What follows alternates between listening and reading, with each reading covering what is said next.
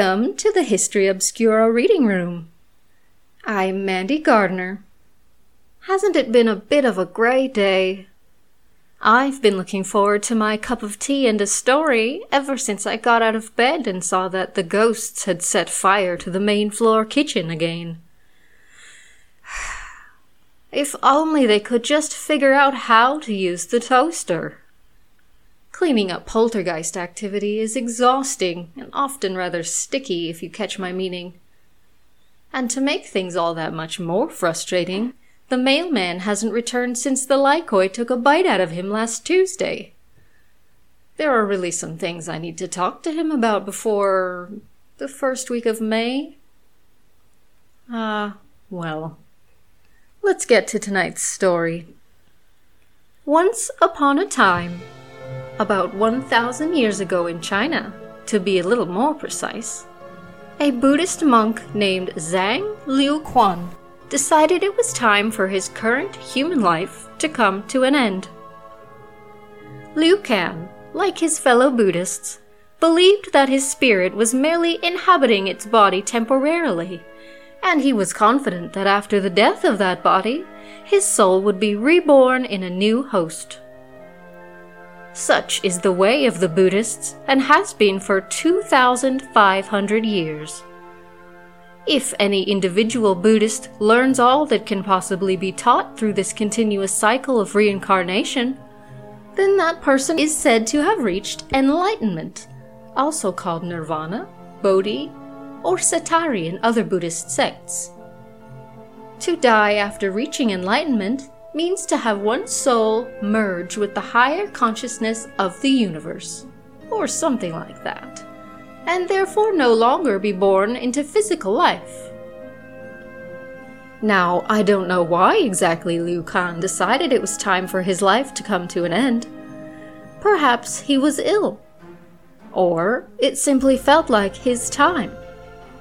It is more likely, however, that the monk had made the decision as long beforehand as a decade, and spent that time preparing his body for the purpose of becoming a living Buddha.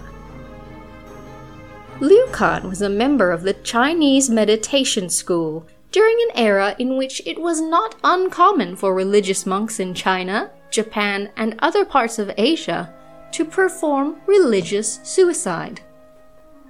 To Buddhists, this type of death was often connected with the practice of extreme asceticism.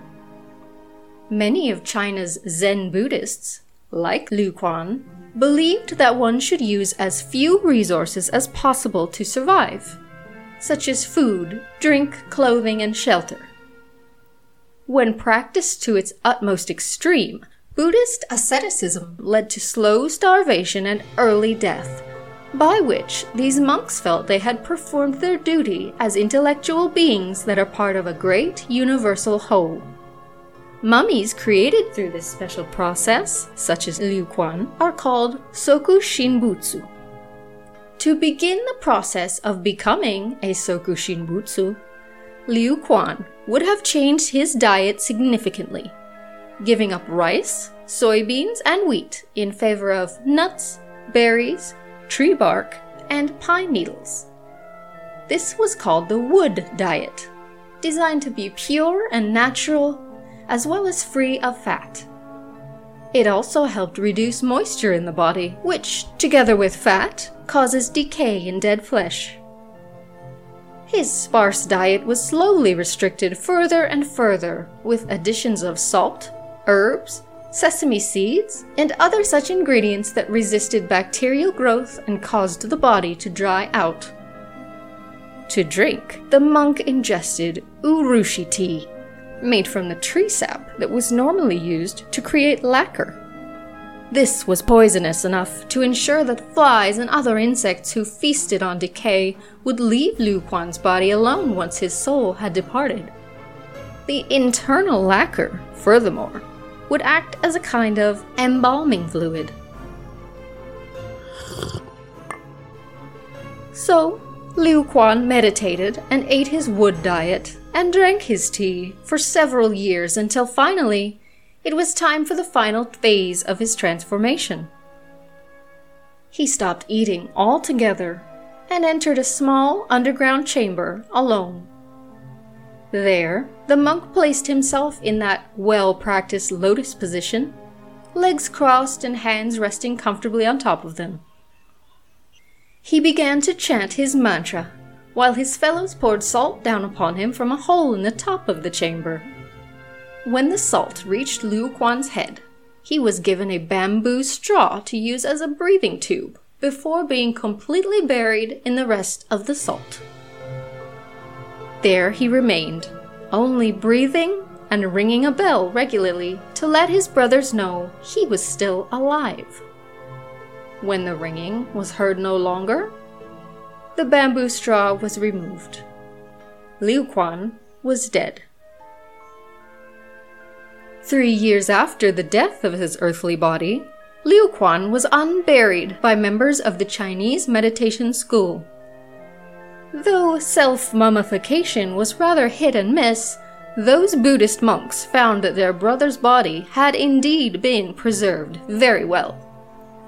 Liuquan sat, quite still in lotus position, appearing still to be peacefully meditating. In fact, according to many practicing Buddhists, Liuquan was still in the deepest meditative state, ruminating on his mantra. His body was placed within the temple, where it was treated with the utmost respect and veneration by generations of Buddhist monks and nuns, some of whom endeavored to take their own path to Soku Shinbutsu. Now let's flip a few pages ahead in the story, shall we? It's 2015, and many ancient items from China are very much in vogue in the world of arts and collections.